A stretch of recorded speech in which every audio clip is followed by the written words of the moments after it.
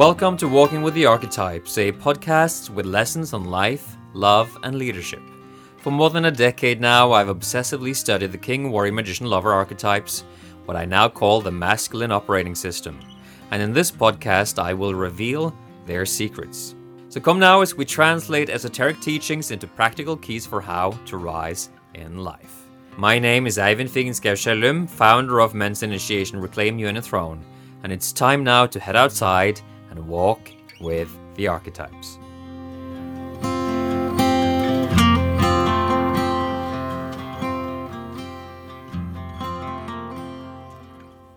Good morning, folks. Ivan here. So now that we are in this week exploring the magician archetype and life transitions, I'm going to backtrack back to a very important time in my life that led to me creating Reclaim You in a Throne in the first place. Now, some of you have already heard me say that I am pulling out as the head coach of the Reclaim You in a Throne initiation because it's clear to me that the next stage of my life has come. Though the principles that I discovered back then for transformation, they will of course come with me, and they will forever remain inside of the Reclaim You in a Throne training for the hundreds and thousands of men that will still have their lives changed on that journey. So it was 2012 when I contracted glandular fever, mononucleosis, kissing disease, whatever you call it, which is, let's say, a viral illness triggered by the Epstein-Barr virus, and it has a tendency of inducing levels of chronic fatigue in those who suffer it.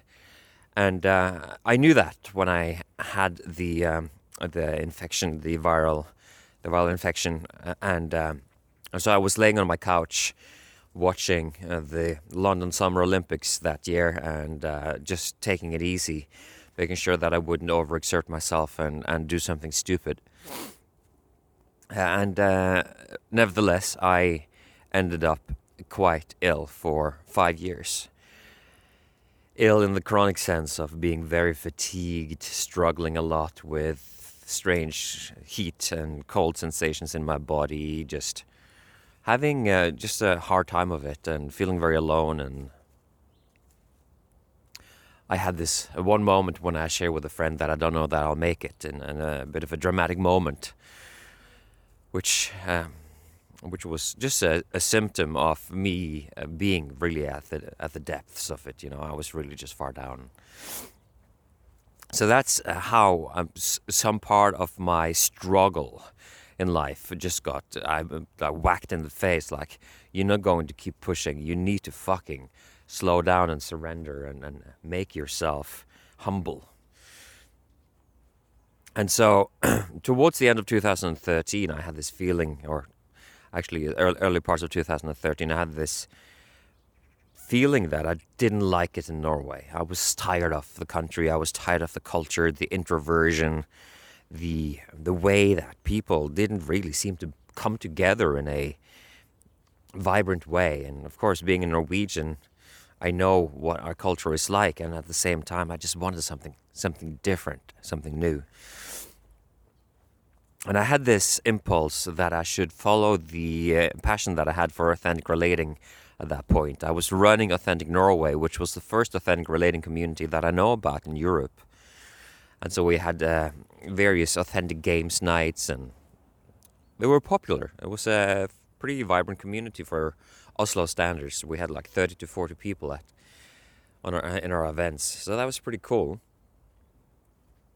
Yet I wanted to learn more, and so I decided to explore a training at the Integral Center in Boulder, Colorado, where they dedicated a whole center to the integral philosophy by Ken Wilber, and their core relational practice was circling.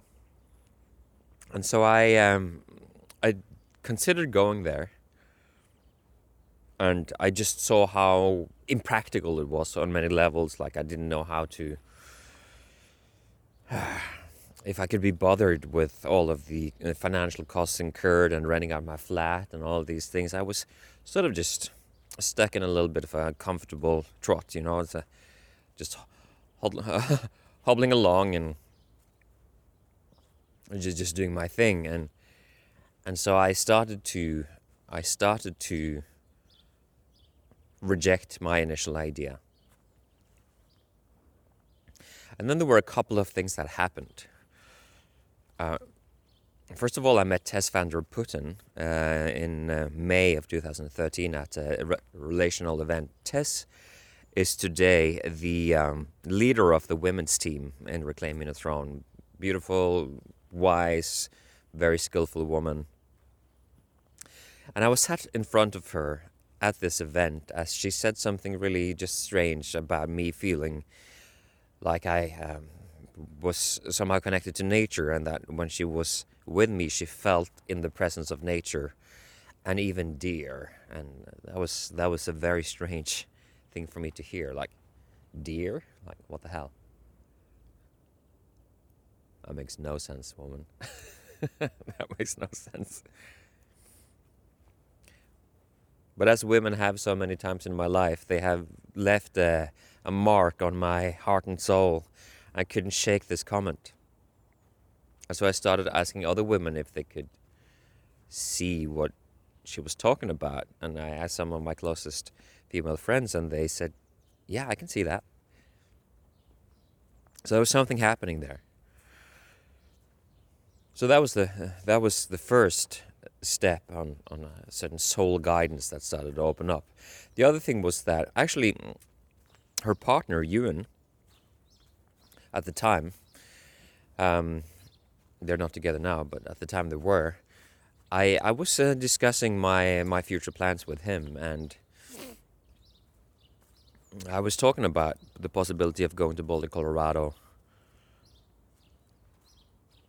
and how I probably wouldn't because of, well, all of the things I mentioned.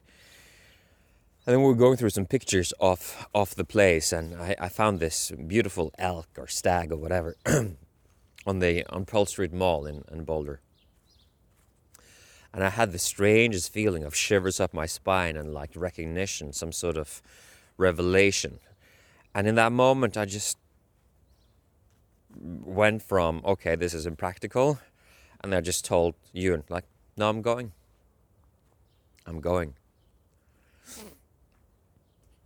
And so I think first of all what happened was that the chronic fatigue that came from glandular fever broke down some of the stubbornness inside of me that had come to describe the man that I'd been for many years. And that was starting to break down because I didn't have the energy to uphold it. I didn't have the energy to uphold those ramparts, those facades, those structures of my identity. That was one thing. The other thing was this feeling of, in the absence of that, perhaps, in the absence of those rigid systems of my identity, I was starting to feel guided in a way that I haven't before. And so I traveled then to Boulder. I decided to do the integral training, the circling training, which would be the first of 2 circling certifications that I did. So circling was a big part of my life for a while. And while there, I met some very fascinating women again. And I'd researched Boulder a little bit before going, and I basically wondered if I'd meet some beautiful fit women there and have some fun. That was my motivation initially, and there were 2 women that stood out that I was fascinated by. One was Ali Shanti Alexis Neely. She has a woman by many names. I don't remember what she goes by now, but she's made an almost like a performance art out of the process of discovering who she truly is. I think Ali Shanti Alexis Neely. Anyway, it was her and it was Sway Emily Spilkin. I saw them both, beautiful, powerful women. It seemed to me, and I was intrigued by them. And I'd singled them out prior to even going to Boulder as women that I hoped to meet, to see what lived inside of them. And so after having been in Boulder for about a month, maybe a little longer, I'm at a party at Ali's place, and I stand in front of this woman. And the dots aren't connecting immediately, but I gradually come to realize that I'm speaking with Sway. She looked a bit different, actually, in real life than on the picture. But I was speaking with Sway, and she was asking, just innocently, so why are you here? And then I told her, in a kind of sheepish way, well, this may sound a bit strange, Sway, but I followed the trail of deer. And then she just sort of tilts her head sideways and looks at me penetratingly and asks, do I seem like the kind of woman that would find that strange? And then she laughs and I laugh, and I feel like there's something here. And so Sway and I, over that period, we become very close, soul friends, lovers for a period, and she turns out to be a very, very, very important person in my life for a while. We even played with the idea there to make it a life commitment, but we realized, both of us at that point, that wasn't right. It wasn't supposed to be her and I. You probably had the experience of having some whirlwind romance, and you think like, oh, the souls are communicating and the stars are aligning, and so this is supposed to happen. But then maybe not. Maybe it was just meant to serve some kind of opening of your soul into the next layer of whatever it is that you meant to discover. Nevertheless, Sway and I, we have this powerful experience, and I'm still pretty immature on many levels back then. I still am now. Maturity, holistic maturity, it takes a lifetime to come by. But turns out that she's found this deer leg outside in the woods, and she picks it up sometime before I come there, and she picks it up and asks herself, I don't know why I'm picking this up, but I guess it is for some purpose. And then she meets me, and we come together in this way, and then she's like, oh, so it was for you. It was for you, this deer leg. And so all of these things represent a very new experience in my life of very soulful, synchronistic events that come to create a tapestry of revelation and of soul initiation. And so I come back to Norway, having had my experience with Sway, opening my soul, and having this deer trail come to its completion, and at the same time being in the coaching community of Ali. So I'm learning about business from the one woman that I had an intuitive hit with, and I'm learning about soul and initiation from the other one. And so and it's all related somehow to deer. So this is why deer, the stag, is on InnerThrone.com. It's a symbol for the soul journey that led to Reclaim Inner Throne being created. It's not a random thing that we have stags everywhere. It's been the flavor of my soul for a long time. And so this is a journey of starting with illness back in 2012, but really coming into fruition, shall we say, at around the 2014 period, late 2014, when I launched Reclaim Me in a Throne, while in the midst of chronic fatigue and feeling depressed that I'm back in Norway and without sway in my life and struggling with all of those things, but still opening up to this new transmission of deep soul mysteries and soul initiations that are coming through me as Reclaim Me in a Throne. And so I take 14 men that have been following my work with movies, and I take them through this initial round. A 10-week program for like next to no money, and they come back saying that what the hell, this is the most powerful transformational program I've ever done. What the hell? What is this? And I realized that I found something.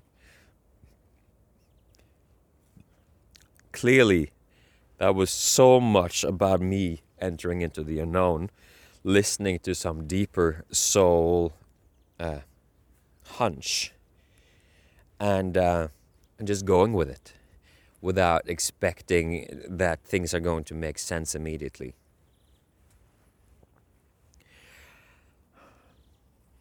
I wouldn't be surprised if some of you recognized this story in your life. Like there is some part of your life where there was a breakdown that led to you having the courage or the necessity to shift something around. And so you went out and you did something new, something a bit crazy, and it turned out that was the thing that would come to shape your life for many, many years. I wouldn't be surprised if you listening right now have had an experience like that. And right now, as I'm literally on my last day in this flat and walking around, there's surprisingly a little bit of snow on the ground. And Michelle and I are literally leaving my home for 10 years in a few hours, moving into an uncertain future that is in some way shaped by this COVID-19 shit and all the uncertainty that comes with it. And so who knows what's going to happen. The plan is to go to Sweden and be there for a year for her to get her citizenship. All I know is that there is something in me that is profoundly dissatisfied with staying put in the same place right now. There's something in me that just wants to expand, to evolve, to shift, to grow. And when that happens, I know that I can't really hold back anymore. And so the reason why, or the signal that things weren't working as they should, was that all of a sudden it was harder to enroll men for the Reclaim Me in a Throne training. Now, I could put that on financial challenges for people during COVID-19 and stuff like that, but I think that's irresponsible. What I want to do is to take it on me. What am I doing?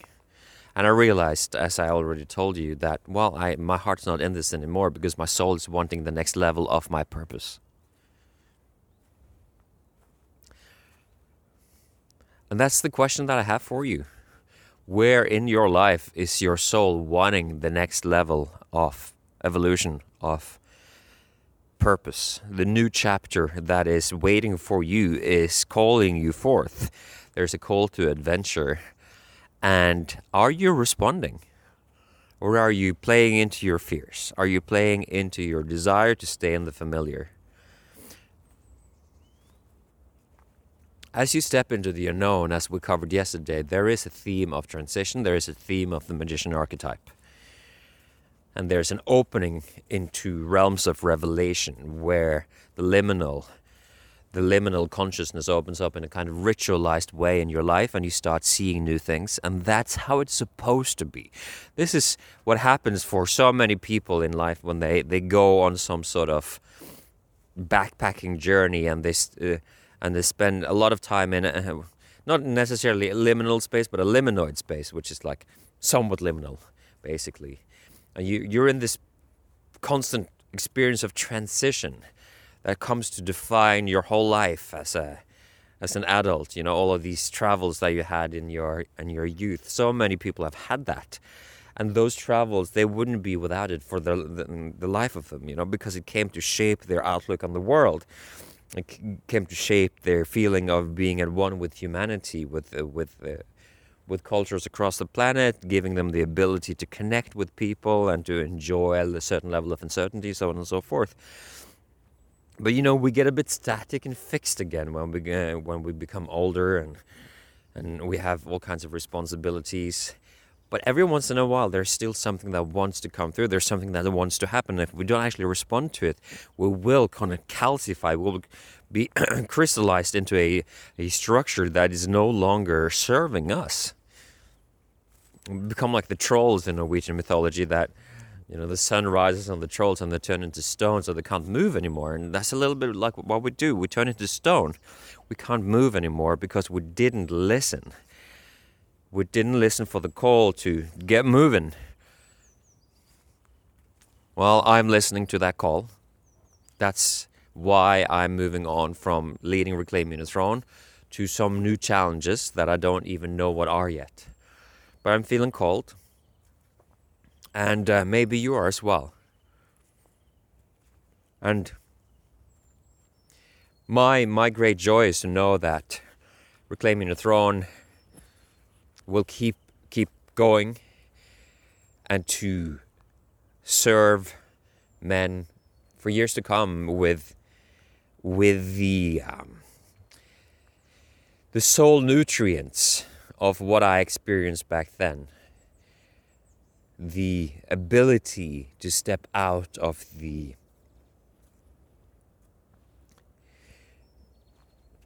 rigid, petrified structures of our identity, stepping through that and a gateway into the unknown to discover something new. That ability and opportunity will be there as part of my legacy, and I'm just grateful and happy for that, and for Ruben and for the rest of the team to make that possible. So Michelle is probably waiting for me inside now. There's a lot of work to do when you're packing up a 10-year life. Jesus, it's so much work. And a lot of washing for this. Well, actually, some of you asked, which tenant did I choose? I was speaking on an earlier episode about the conflict around what tenant to choose. It was the episode called something around how empathy undermines your desire. And basically I ended up with neither of them. The first guy was just a little bit creepy when I asked him for references. I was very unwilling to offer references, and I'm like, okay, so you're out. And the other guy, he delayed with reference. I actually liked him. Muhammad was his name. And I liked him. He was a young guy, entrepreneurial guy with a lot of vitality. Though he didn't also give me his references on time. And so I ended up with a very sweet Norwegian young woman, who's going to live in my flat now. And funnily enough, I didn't expect this, but I actually deep down had a subtle preference for a woman living in my flat. I had actually a level of discrimination in my mind against men, which is interesting to notice, given how much time I spent criticizing discrimination against men. But I had this idea that a woman would take better care of my flat, that she would make it feel better, feel pretty, whatever, like that. So I'm actually quite happy that I ended up with a woman as my tenant. So that's my story. That's my story of discrimination against men. Sorry guys. I'm coming out. I'll swear to atone for my sins and try and make it up to us all. Anyway, I hope you have a wonderful day, and another sunny, beautiful day here. And the last day where I will be walking around this area. Wow,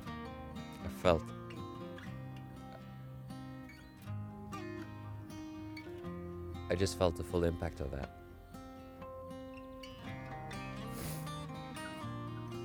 10 years. Moving on.